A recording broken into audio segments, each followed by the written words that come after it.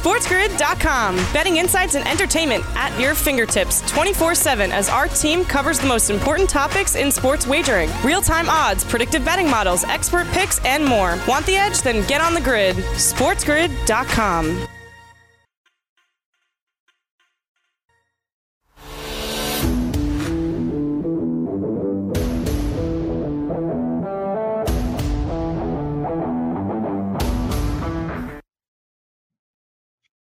All right, good afternoon. Welcome to Fantasy Sports Today, right here on Sports Grid and SportsGrid.com. It's great to be with you for the next 2 hours.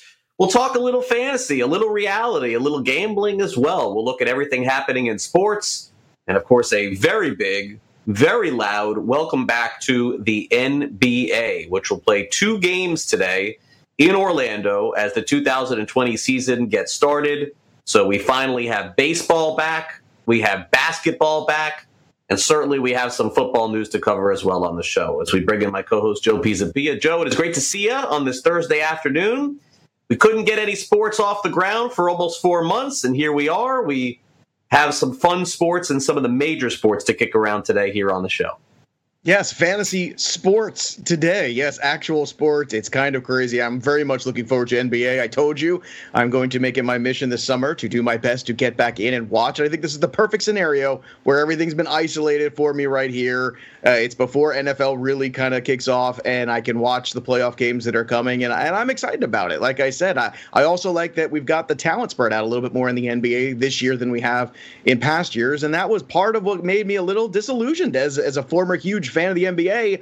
I hate the foregone conclusions. Yes, it's fun to have favorites. It's fun to have Goliaths, but man, the Davids were really tiny in the NBA the last few, let's be honest, the last decade. But I would think this year, too, things a little bit more wide open, a little bit more interesting, some of that talent placed in different spots. So I'm looking forward to that. And we had a great night in baseball as well. Some great pitching performances from some of the ones like Scherzer, like Brandon Woodruff, who was our GPP call on yesterday's show. So some really good stuff there and some debuts. It doesn't get better than this, Craig.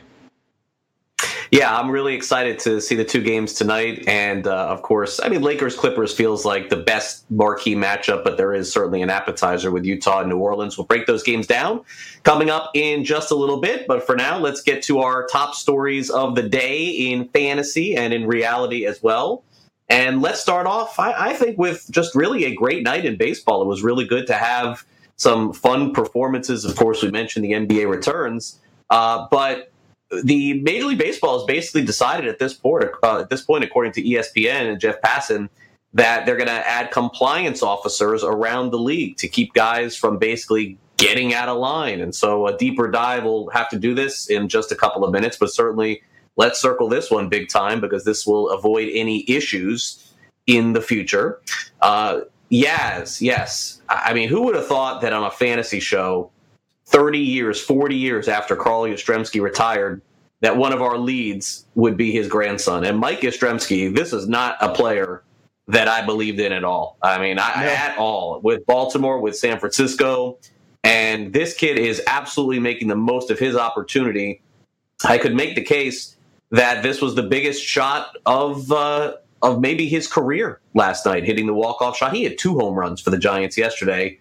And right now, that Giants total, if the Giants keep winning, is somewhat, looking like they could be a better team than people thought. It's still very early, but right now they're playing very well, no doubt about that. Stellar pitching performances across the board. We're going to dive a lot deeper into those. Last night was the best pitching performance, I would say, from several players in Major League Baseball this season, and really the list was almost too long for one page. We almost had to make 2, but there were some great pitching performances last night. And then as we creep closer to NFL training camps this weekend and next week with players reporting, we got the biggest surprise of opt-outs in 2020. And my guess is we're still going to get a lot more. But Damian Williams is the first one, a player who had a tough year last year with Kansas City, but really came up for them very big in the Super Bowl. Certainly would have been a big part of their offense in 2020. He has decided to opt out of the 2020 season, Joe, and that's where we begin on this Thursday. Yeah, and look, that is a huge bit of news, and I know later on the program we'll get more into that, but we kind of have to start with baseball because baseball is the games they're playing right now, and the Yastrzemski thing, I don't think anybody saw coming. You look at the minor league track record of Mike Yastrzemski, and you kind of roll your eyes and think, okay, maybe this kid got drafted just because of his last name, but ever since he's been in the big leagues here, and more specifically with the Giants, the kid has been outstanding. It's surprising, it's shocking, but we've seen this before too. I mean, we've seen guys like Whit Merrifield, who was a perfect example of a guy who was I would say a middling minor league player, and all of a sudden got to the big league level, and just you could not stop him from hitting. So a great story there from the Giants last night for sure. Yeah, and as we welcome in our radio audience over on Sports Grid, I think that Yastrzemski is a name that we'll never forget from his grandpa. But look, you got to give this kid all the credit in the world, because having the pressure of having that name and then having to succeed, and I know it did not happen with the Orioles, but on some level right now, it is definitely happening with the Giants. And give credit to the Giants, too. They played better than people thought, and they're also putting Yastrzemski at the top of the lineup to give him the most at-bats, which also tells you how the Giants feel about him as well. Well, last night, ESPN reported, and Jeff Passan reported, that Major League Baseball is going to be adding compliance officers to the cities where Major League Baseball teams are playing. And this, of course, comes off the heels of the Miami Marlins now having 17 players test positive for COVID-19. And Joe, certainly we're going to have to see this story as it continues to play out and see the contact tracing as to how this all happened with the Marlins. But at the very least, we know now going forward, there's going to be a lot more caution involved. Yeah, and there should be. I think this is a really smart move here, and maybe one that should have been taken from the beginning. And I think that's what we kind of look back on and say, you know what, it sucks that you have to do this, but you know what, you're going to need hall monitors, you're going to need hall monitors, and if people can't respect the situation we're in, this is what it comes to. And it's unfortunate, but it's a truth right now, and it's something that going forward to, I think the NFL and everybody else is going to look into as well. All right, we'll take a brief time out here on Fantasy Sports Today. Coming up next, we actually will keep our format for the first time in about a week, as we'll have this day in fantasy sports history and our fantasy sports birthdays. And then after that, of course, we will dive into the top pitching performances and the top hitting performances of Wednesday. We're right back after this. Don't go away. Stay on the grid.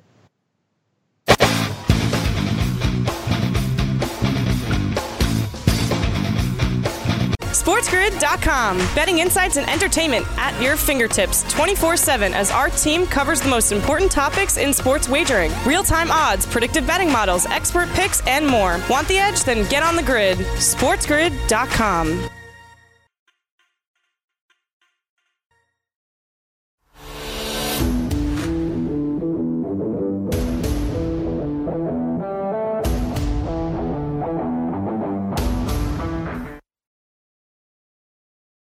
Well, folks, we almost made it to the end of July, and we've almost made it to the month of August, which is going to be a great month for sports. We got baseball, the NBA, and then, of course, we're hopeful football comes back. And we're also going to talk a lot more fantasy football in the month of August as well. I know a lot of you have leagues and drafts coming up. I would give you the same advice. If you're planning on playing this year, or wait right up until the first game of the season. So you don't have to get derailed by the news, like some of the news that continues to come out. And listen, also, don't be mistaken.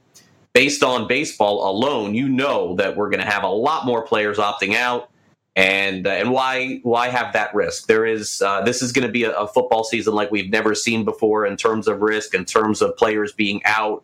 There'll be more luck than ever, just like with baseball. You think that baseball's been wacky in terms of players in, out, scratched. It is going to be, you're going to have quarterbacks on the day of the game scratched with COVID. So any intelligence level that is out there and thinking that there is an edge, there probably is not, with the exception of just wait until the end and then draft that day of, night before, grab your team and go.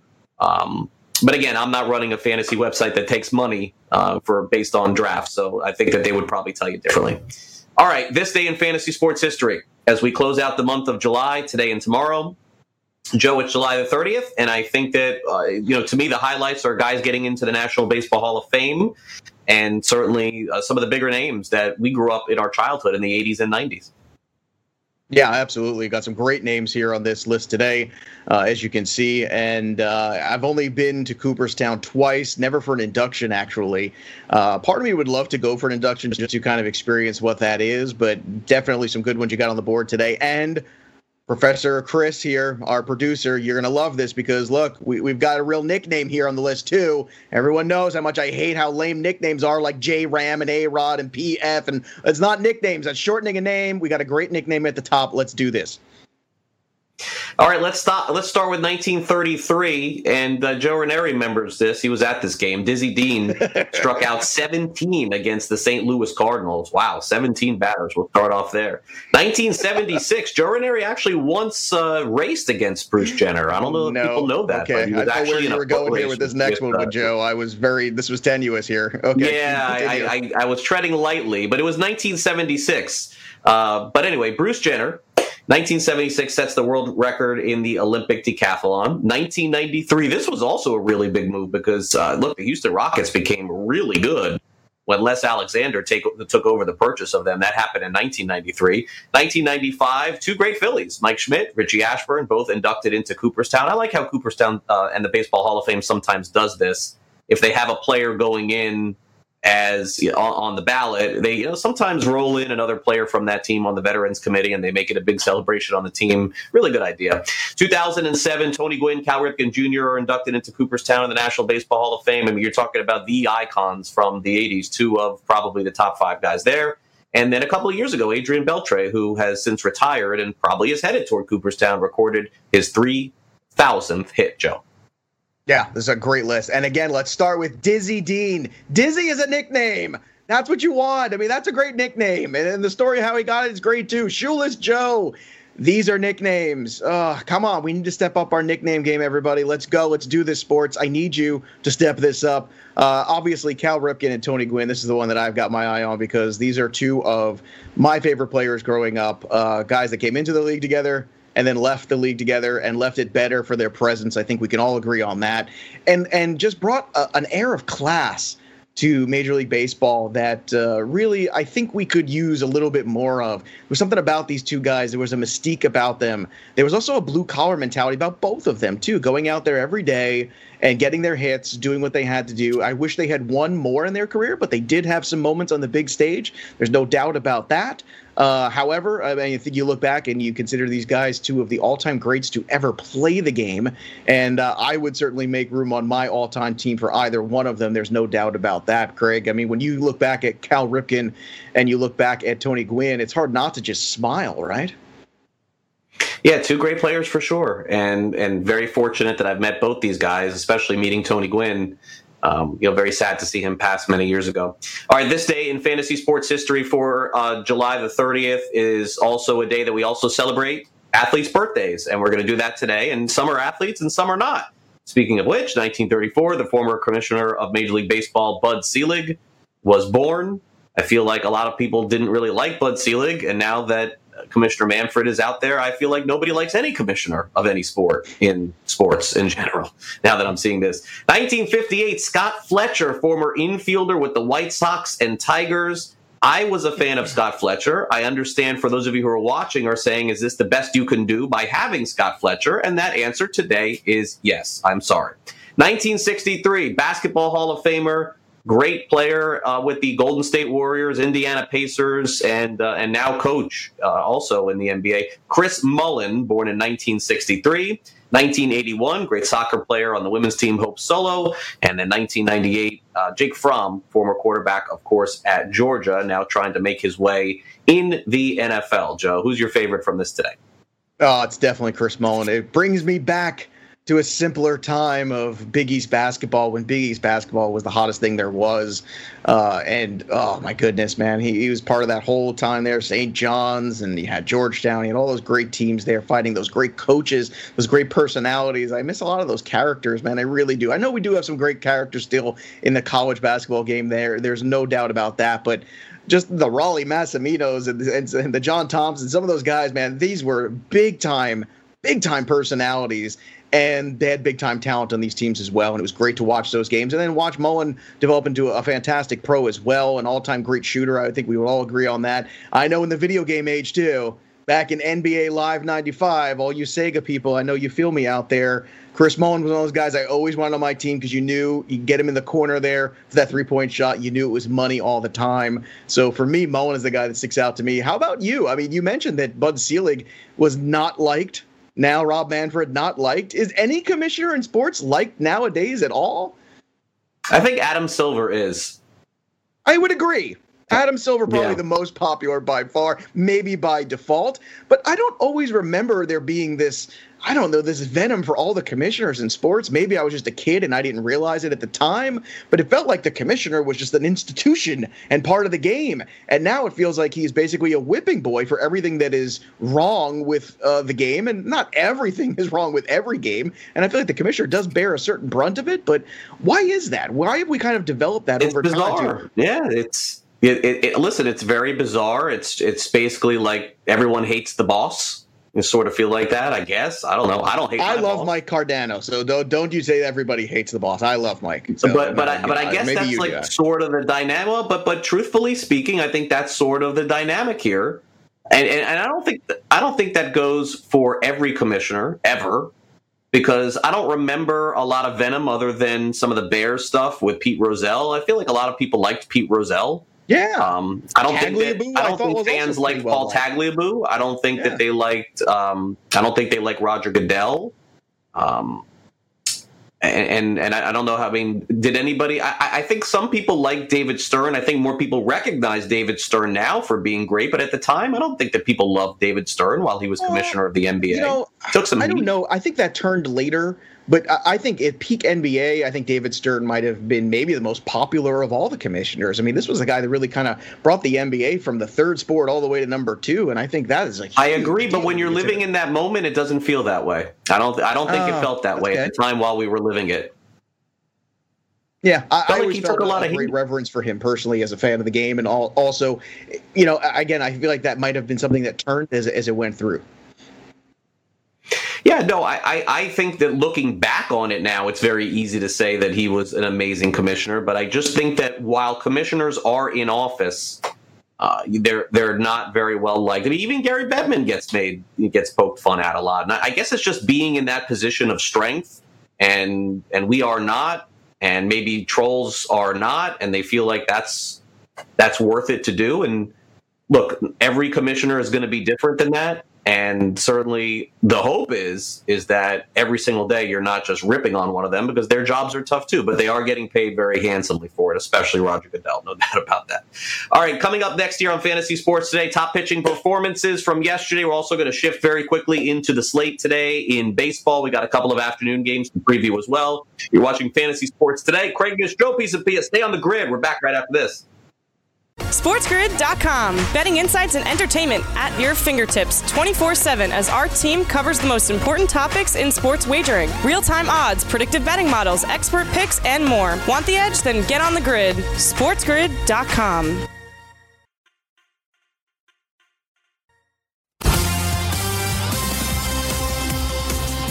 Braves, 2 games on tap from the bubble in Orlando. The Utah Jazz will take on the New Orleans Pelicans. The LA Clippers, who are vastly shorthanded, Montrezl Harrell and Lou Williams both out. Patrick Beverley still unknown. They'll play the Los Angeles Lakers at 9 p.m. Eastern Time. In the NFL, the Kansas City Chiefs had a second starter from their Super Bowl victory opt out because of coronavirus concerns. That's Damian Williams. He informed the team on Wednesday that he would sit out in 2020. New York Giants offensive tackle Nate Solder has opted out of the 2020 season as well. He informed the Giants of his decision on Wednesday as well. Solder cited family concerns, including his son's battle with cancer, his own bout with cancer. He also has a newborn son. The Lions have placed Kenny Galladay and TJ Hawkinson on the COVID-19 reserve list. They'll remain sidelined until they are able to pass multiple tests and show no symptoms during rechecks. The Eagles placed right tackle Lane Johnson on the reserve list as well. He's saying, though, he's feeling strong and ready to go.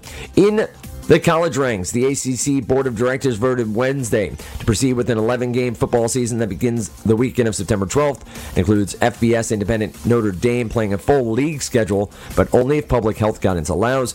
All ACC schools at Notre Dame will play 10 conference games plus one non-conference game of their choosing. The Fighting Irish will be eligible for the ACC championship. There will be no divisions for this season only. LA Dodgers reliever Joe Kelly was handed an 8-game suspension by the MLB for his role in the benches clearing quote-unquote incident that occurred at Minute Maid Park in Houston on Tuesday night. Dodgers manager Dave Roberts was issued a 1-game suspension.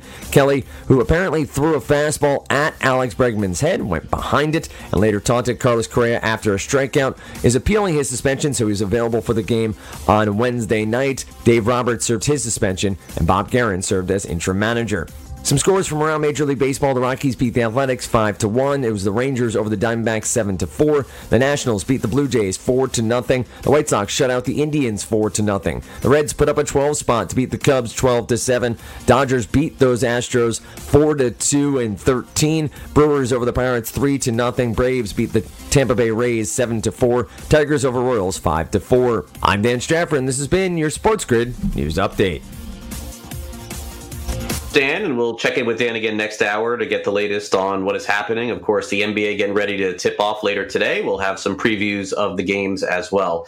Before we get into tonight's baseball games, we're going to dive back into Wednesday night. And really, Joe, I think that for me, very strangely, because of so many high-scoring games we've seen in the early part of the season, I fully thought there'd be a lot of low-scoring.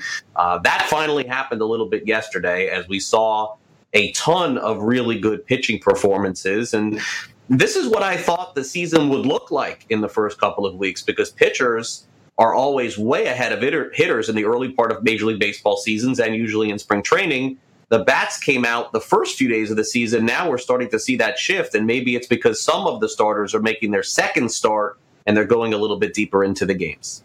Yeah, we spoke about this yesterday, too. What is it going to look like here the second turn through the rotation and the second time for the number ones, which is what we really got a lot of last night. The Scherzers, the DeGroms, the higher-end guys, right? So I think that was very important to see what we were going to get out of those guys the second turn in the rotation, how deep they were going to go into games, and also what the result were, more importantly. And the results were pretty good for most of these guys, most of these big-time ones that we had our focus on. So that is definitely a good sign. Hopefully moving forward, this will be something that we can take moving on and feel, a little bit more solace in, and especially in the daily fantasy game, too, because that first week was very tenuous. Like, how many innings are we going to get? Maybe we just look for strikeouts instead of looking for a W, because how many guys are even going to go into the fifth inning and qualify for the W? And I think yesterday kind of assuaged those fears. However, I just want to remind everybody, as we kind of turn into the weekend again, you're going to see some of those fourth and fifth guys again, and you're going to see a lot more bullpens. You're going to see a lot more offense. So just keep that in mind, because this is a cycle here. It's getting better for the ones and twos.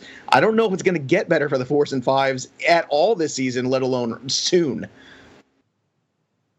Yeah, and I think that when you're seeing bullpens in baseball after they come in after the starting pitching, remember, the bullpens in general are not going to be that great. These are pitchers who wanted to be starters at one point. People just never understand that these bullpen guys are there for a reason. And that's not to say that they're not great pitchers. You have to be a great pitcher to be in the major leagues, but you always want your starter to go as deep as you can into the game.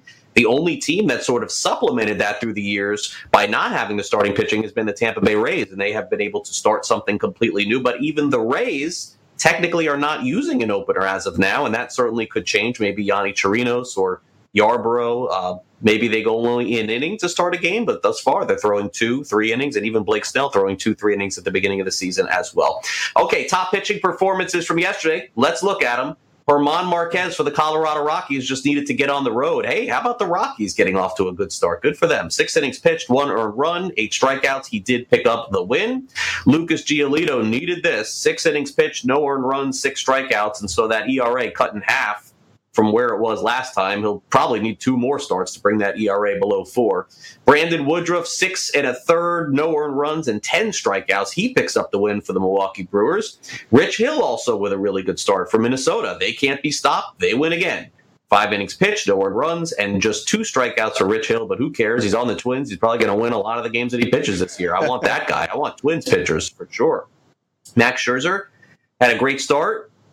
with 7 1/3, 10 strikeouts against the Toronto Blue Jays. Christian Javier absolutely looks like a superstar. 5 2/3, 1 earned run, 8 strikeouts. I am just kicking myself that I did not make any claims on this guy before the startup in fantasy. That was a big mistake on my part. I forgot about him, and that's on me. I should have remembered.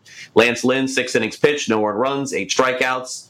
And so, Joe, that's where we'll start. There was one more. We'll get into that in a little bit from, of course, one of the rookies in baseball. But to me, my takeaway from yesterday, no doubt, was watching Christian Javier absolutely dominate probably the best hitting team in the National League. I don't know what the future will hold for him, and it just was one start, but he was the most dominant pitcher that I saw in spring training. He took that thing right to the Dodgers, and he is going to be the one that I am circling from this because I'm going to guess he's not owned in a lot of fantasy leagues. He's my number one guy to pick up this week if he's available.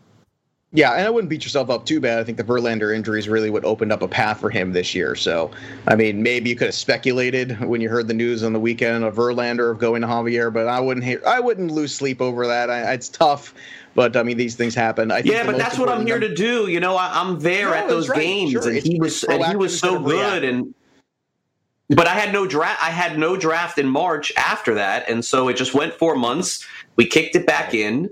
And there was, honestly, I'm only in 2 leagues. And then there was just 1 league where we had the budget run on Sunday, and I absolutely could have had him and didn't even consider him. And honestly, when the announcement was made that he was starting, I was very upset. I'm like, oh my gosh, Christian Javier, like, that's right. I was right behind home plate when this guy was pitching in a game in Palm Beach. And it was the best stuff of anybody that I saw. And that's including all of the main guys, seeing everyone in spring training. And I was like, Christian Javier, like, I remember him being in the system. I don't remember him being this good. And then I looked up his minor league stats from the previous year. What is he, like 16 strikeouts per 9 in the minor leagues? Yeah, so very good. Yeah, he's going to be a star. And I would tell you, grab him. And to take everything you're saying, Craig, and move it forward now for those people, who did miss out on him, because of what Craig's telling you, because of the high K per 9 rate. Is he a finished product? No. But once again, there's very little time for everybody to catch up to everybody this year. It's one of the reasons I liked Luis Robert so much. Some of these young guys with a lot of star power, I think, are going to kind of run roughshod over most of the league before guys really catch up to them and other people can game plan for their weaknesses. And everybody does have a weakness. Every young player does. I would say then everything that Craig's telling you and you're listening out there, make sure you go out there and pay the premium to add him. So don't miss out on him because he is going to pitch on a good team because he does have strikeout upside. And he showed you how good he could be against arguably the best team in baseball. So maybe you missed him for $1, but if you're going to have to pay $40 for him this week, you go out there and pay $40. It's only a 60-game season. There's not going to be a lot of guys that move the needle. Lucas Giolito, I want to talk about this start, too, because yesterday on the show I said this is an important start for him. It's an important start for the White Sox, and it was, and he showed up, and that's what aces do. So you can shrug off the first start for him and look at Lucas Giolito and what he did last year, another guy with a big-time strikeout rate. I was very impressed by what I saw yesterday out of him. This is what aces do, and I believe Giolito is an ace of that team, so good for him getting back on track. And Brandon Woodruff is an ace, too. I know a lot of people don't want to come to this realization, but you got to have this moment where you come to it because he is. Talked about him on the show yesterday. He was really, I think it was 8.8 or 8.7 on FanDuel yesterday. Ended up with a great return. That's exactly what you're looking for in GPP play. Also, I know people were disappointed in the number of strikeouts for Rich Hill, Craig, but I think the most important number was 5. And it's the innings pitch for Rich Hill because that's what the Twins need. They need guys who are going to go out there, give them 5 scoreless innings, 6 scoreless innings, and they're going to go put a hurting on whoever else they're playing. I think that's exactly what you're looking for if you're the Twins. Don't care about the strikeouts. You care about that IP right now. Yeah, and getting the innings leads to wins, especially on the Twins, that's for sure. A win didn't happen last night for Nate Pearson, but I think that everybody was anticipating the big debut for him yesterday. So let's take a look and see how it went. I watched, I would say, about 2 innings of Pearson pitch. And the one thing that I was most impressed about is that he just kept throwing strikes. 13 first pitch strikes yesterday in the 19 batters that he faced. 5 innings pitched, 2 hits, no 1 runs, 2 walks, 5 strikeouts. Look, he was as good as you could possibly ask a guy to be. Of course, when you only throw 75 pitches, you're going to put yourself in a position to come out of a game that's tied or that's close. But I thought, personally, you couldn't ask for more of a debut. He was high 90s. I think he may have hit 100 a couple times. But the bottom line, it was a solid debut. And also he was going against Max Scherzer. And after the game, Pearson discussed the appearance that he had and sort of the special feeling that it was to go against arguably one of the best pitchers in baseball. Being able to go against Max Scherzer, and I knew it was going to be a good duel. And he threw really well tonight, obviously, and it was cool to see him compete out there. And it's definitely something I'll look back on my debut and say I'll be able to match up against Max Scherzer, and held my own for 5 innings. I know he went a little bit longer, but it was still fun to be able to pitch against him. I think, Joe, most people would be very satisfied with the start that Pearson had, and we don't certainly know what the 5th start will be like, or the 7th start, or the 8th start, but the fact that he is in their rotation tells me the Jays, in a 60-game season, with 16 teams making the postseason, certainly are putting their best foot forward to try and win right now. Absolutely, and they should. Why not? This is the tournament, after all. And I would say you would be thrilled with this debut outing, especially kind of daunting, on the road. Not that it matters with fan bases, obviously, now, not being present at games, but still, for anybody out there when you're going to the visitor side. Yeah, well, look, I think you're also talking about going up against Max Scherzer and seeing him on the other side. That's very daunting. There's no way around that when you're looking at a guy that you probably had posters of when you were a kid, and now all of a sudden you're pitching against him. That's got to be a moment. But you talk about the first pitch strikes, too, and what he was able to do. And I think that's what's most impressive, too. Yes, this guy has high velocity, but what there's also what Nate Pearson is able to bring here is those, first pitch strikes, a guy who's going to get on top of guys, a guy who's going to work quickly, a guy who's going to be able to get, outs when he needs them. And obviously there's no problem dialing up the radar gun when he needs to either. And I think it's very exciting here for the Jays. And yeah, they overpaid for Ryu, but you know what? You need those guys in the rotation right now if you have guys like Pearson to kind of cushion their transition to becoming the guys at the top of this rotation. You want some veterans. You want somebody out there who's going to lead a rotation, and Ryu's that guy. And sometimes you have to do this. This is something the Nationals did years ago where they overpaid a player like Jason Worth so they could start to attract other guys to come in there, and they had a good pipeline of the Strasburgs and the Harpers on their way. And sometimes you have to do that and overpay for good players and pay them great money in order to attract other free agents to an organization that has a great youth pipeline. And let's face it, the Blue Jays right now have one of the best young pipelines around. And if they can get Nate Pearson to hit and add him along to these young position players, my goodness, the Jays all of a sudden, I think, could compete with the Yankees in a year or so. And that is not hyperbole. I think that's actually something that could be very realistic, especially if you can get Pearson to be a true ace in a year or so. There's no doubt the Jays have the hitting. Do they have the pitching? It's going to take a lot more than Pearson and Ryu for sure, but maybe that will be cultivated as the season goes on. We'll have to see. There were a lot of great hitting performances, by the way, that happened yesterday in fantasy baseball. We're going to hit to those next and also recap what Kyle Lewis did for Seattle, because sort of like Lewis Robert, Kyle Lewis is becoming must-see TV. We'll also preview the NBA games coming up in just a few hours. We're back on Sports Grid on Fantasy Sports Today.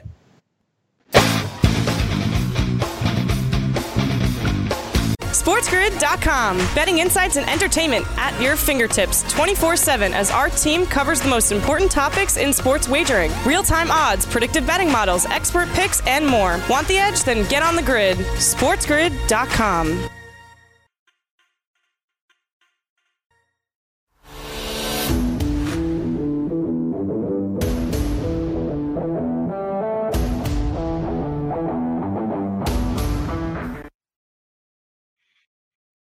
All right, welcome back, Fantasy Sports Today. Before we get into our hitting performances from yesterday, a little breaking news from ESPN's Jeff Passan, who was reporting the Phillies have now had 2 positive tests, and this is just happening here. So got to get more information a little bit on that. It does look like it was either a member of the coaching staff. Jeff did not mention any players yet involved in testing positive on this, so certainly we'll keep an eye on it. But the Phillies, according to Jeff Passan, also have stopped all of their activities, so there will be no Phillies games today, tomorrow, or most likely anytime in the near future, which would put 2 teams in Major League Baseball on pause.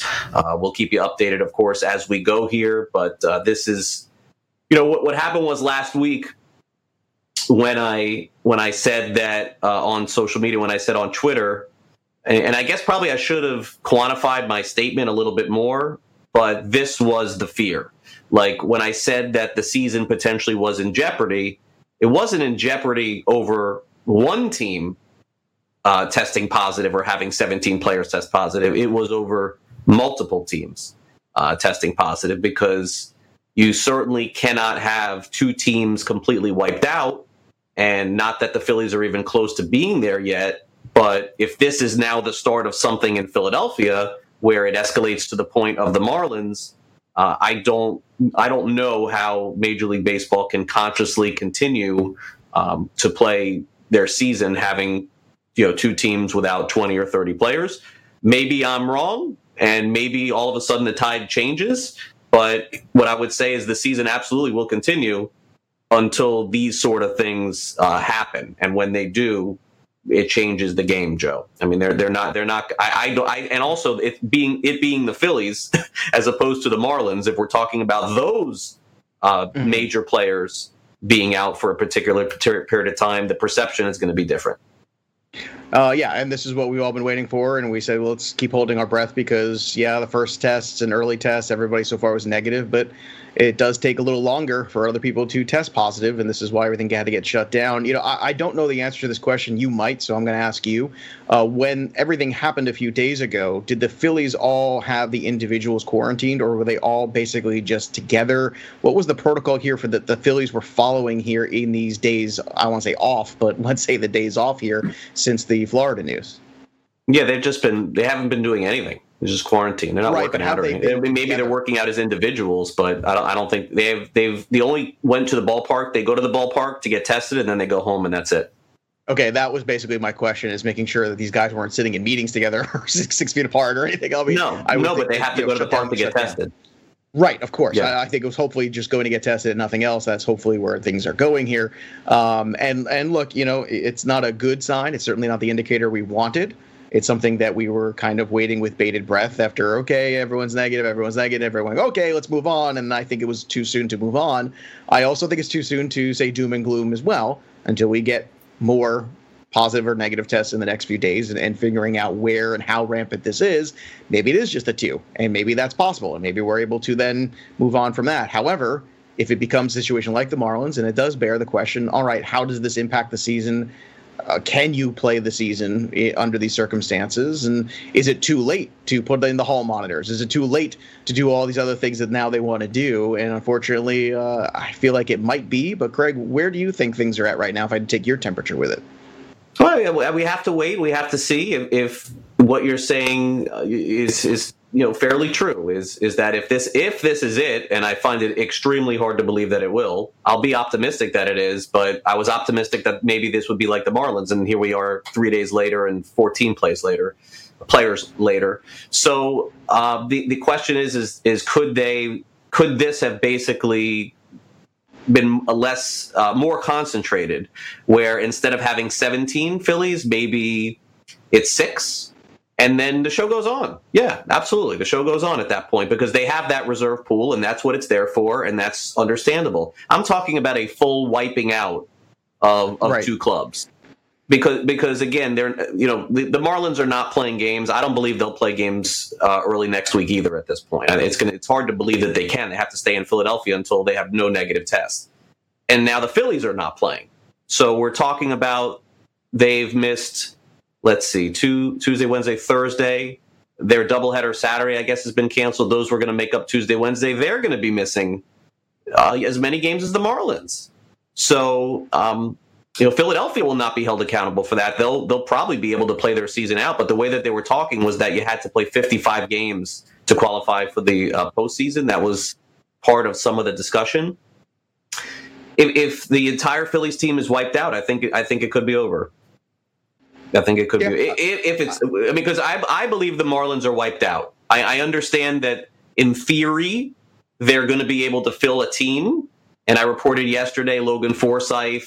Right. If that's the way that this is going to play out this season, and Major League Baseball is happy with that, with having 70% of your team be all free agents, reserves, and guys from this alternate campsite, if that's their plan and that's cool with them, 100% the season will continue. But I think that, Joe, there's going to be some outrage from Philadelphia, from their organization, if God forbid we're talking about household names in baseball testing positive. We're hopeful that it doesn't. But if it does, the perception will be completely different about them than it is with the Marlins, I believe. So and it shouldn't necessarily be, but you're right. It shouldn't, but that's what it is. It shouldn't be, and then that's the difficult thing with all this, because we've said it during the week too.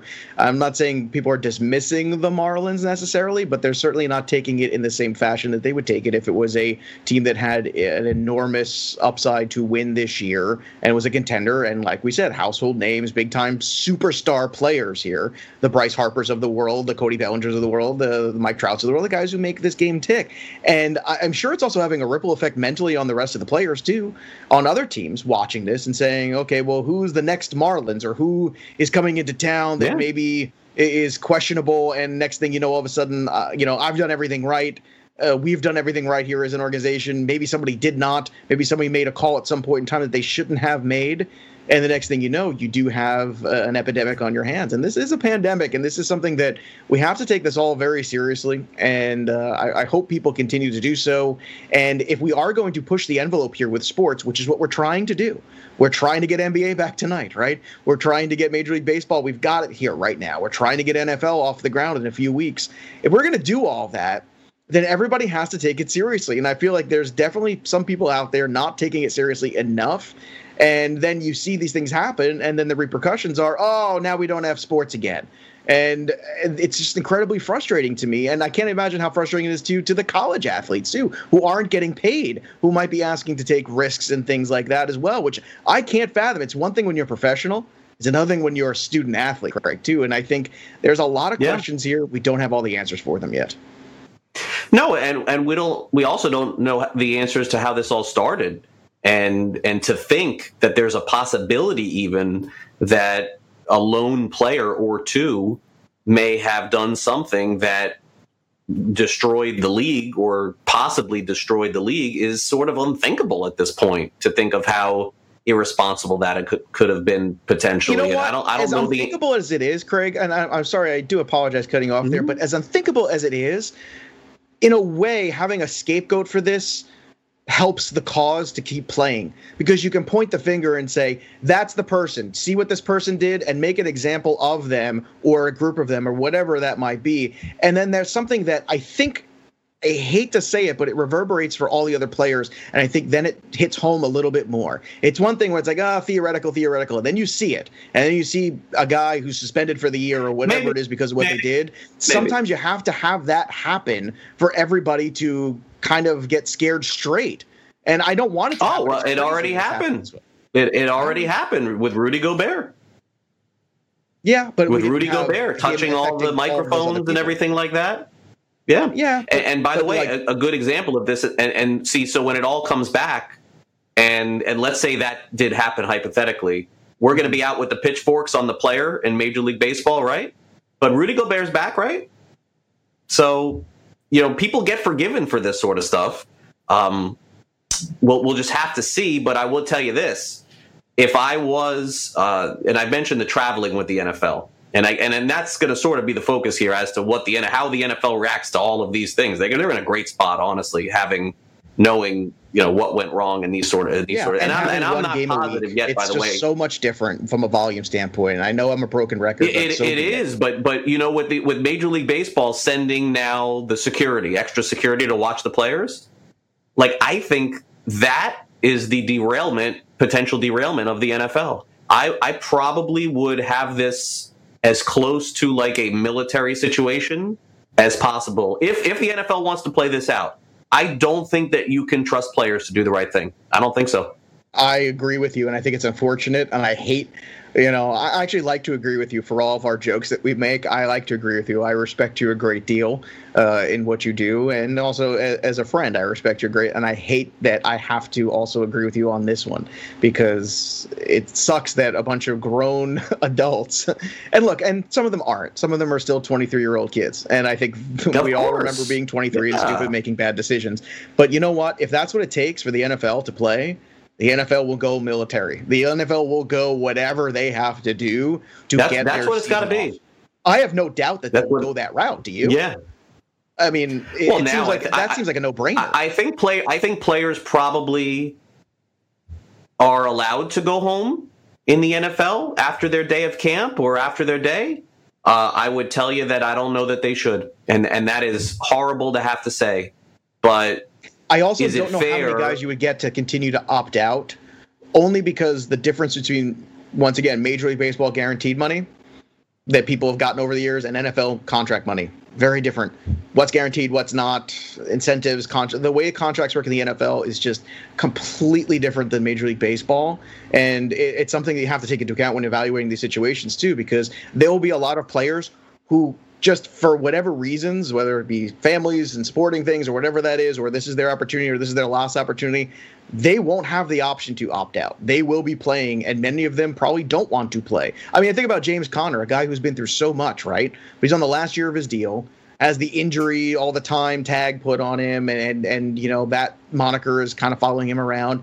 This is his opportunity to cash in this year and play. He knows that. He is going to probably be putting himself in enormous risk to play this season.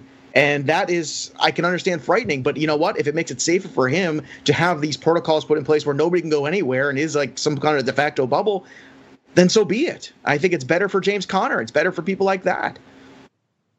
And we also don't know that he won't opt out tomorrow. You know, that's sort of the way that this is going. You're right. It's really uncertain. But again, look, the NFL got to be learning from what's going on here. Got to be learning from this, and hopefully they take some action. And I think that they will, and it'll be a good thing for everybody, no doubt. All right, coming up next, it's time to look at a little bit of DFS action, as we're going to be really, I think, looking at some interesting plays today in Major League Baseball. A couple of afternoon games, a couple of night games as well, so make sure you stay tuned to that. If you miss any of our shows or any of our discussion right here on Sports Grid, here's what you do. Real easy. Go over to sportsgrid.com and log on to our website. You can see all of the shows that we do and all of our shows on demand. In addition to that, we have our very own YouTube channel and also a radio YouTube channel. What does it mean? Go to sportsgrid.com and learn more. We're actually broadcasting 24/7 on radio as well, at SportsGrid Radio on Twitter, at SportsGrid on Twitter. Those are two good ways to interact with us. If you have any questions or comments on the show, you can hit me up directly too at Craig Mish as well. We'll be back with some DFS plays for tonight in baseball. Don't go. Stay on the grid.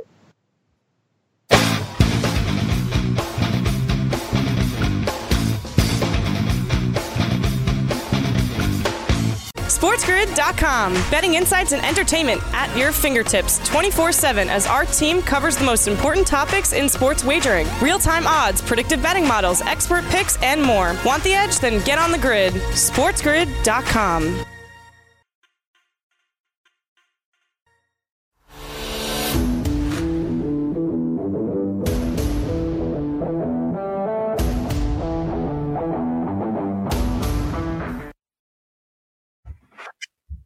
And welcome back as we wrap up the first hour of our show here on Thursday. Coming up, we're going to get into some of the top hitting performances from Wednesday, preview all of the games coming up a little bit later today, which also includes the great NBA matchups that we have, as well as a little fantasy or reality. So make sure you stay tuned for hour number 2 of FST, which is coming up in less than 5 minutes from now. For those of you who are interested in getting involved on FanDuel over on the DFS side, give you a little preview as to what you could potentially use today if you're going to be playing in a tournament, head-to-head, GPP. Joe, give some good options today over on the DFS side. Absolutely. A little bit different look tonight because the best pitcher on the board is Shane Bieber going against the Twins, so he becomes more of an oppo than a cash game play, so just understand that tonight. But for cash games, I would look at Dinelson Lamet, great strikeout rate, 9.2K on FanDuel, standalone pitcher side. I think you're going to get the strikeouts out of him. I think you're going to get an opportunity for a W. I know the Giants scored some runs last night, but 2 nights in a row I think is asking quite a bit. Max Fried as a GPP arm, I would go there as well. 7.7 is a really good value for him. He's at home. That lineup for the Rays without Austin Meadows, I think, has some holes in it for sure, and I think Max Fried is going to expose them, and I think he's going to get his strikeouts as well.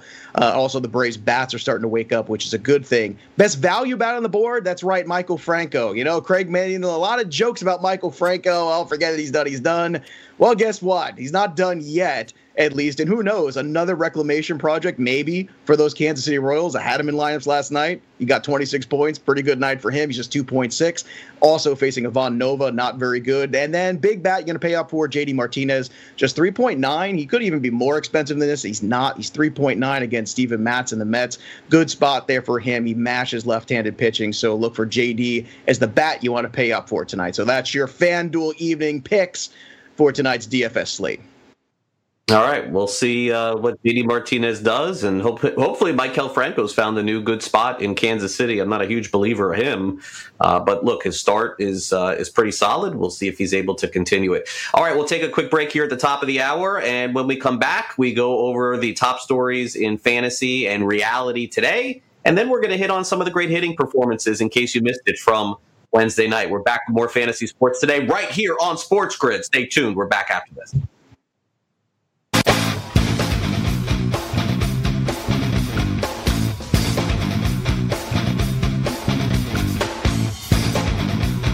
SportsGrid.com. Betting insights and entertainment at your fingertips 24/7 as our team covers the most important topics in sports wagering. Real-time odds, predictive betting models, expert picks, and more. Want the edge? Then get on the grid. SportsGrid.com.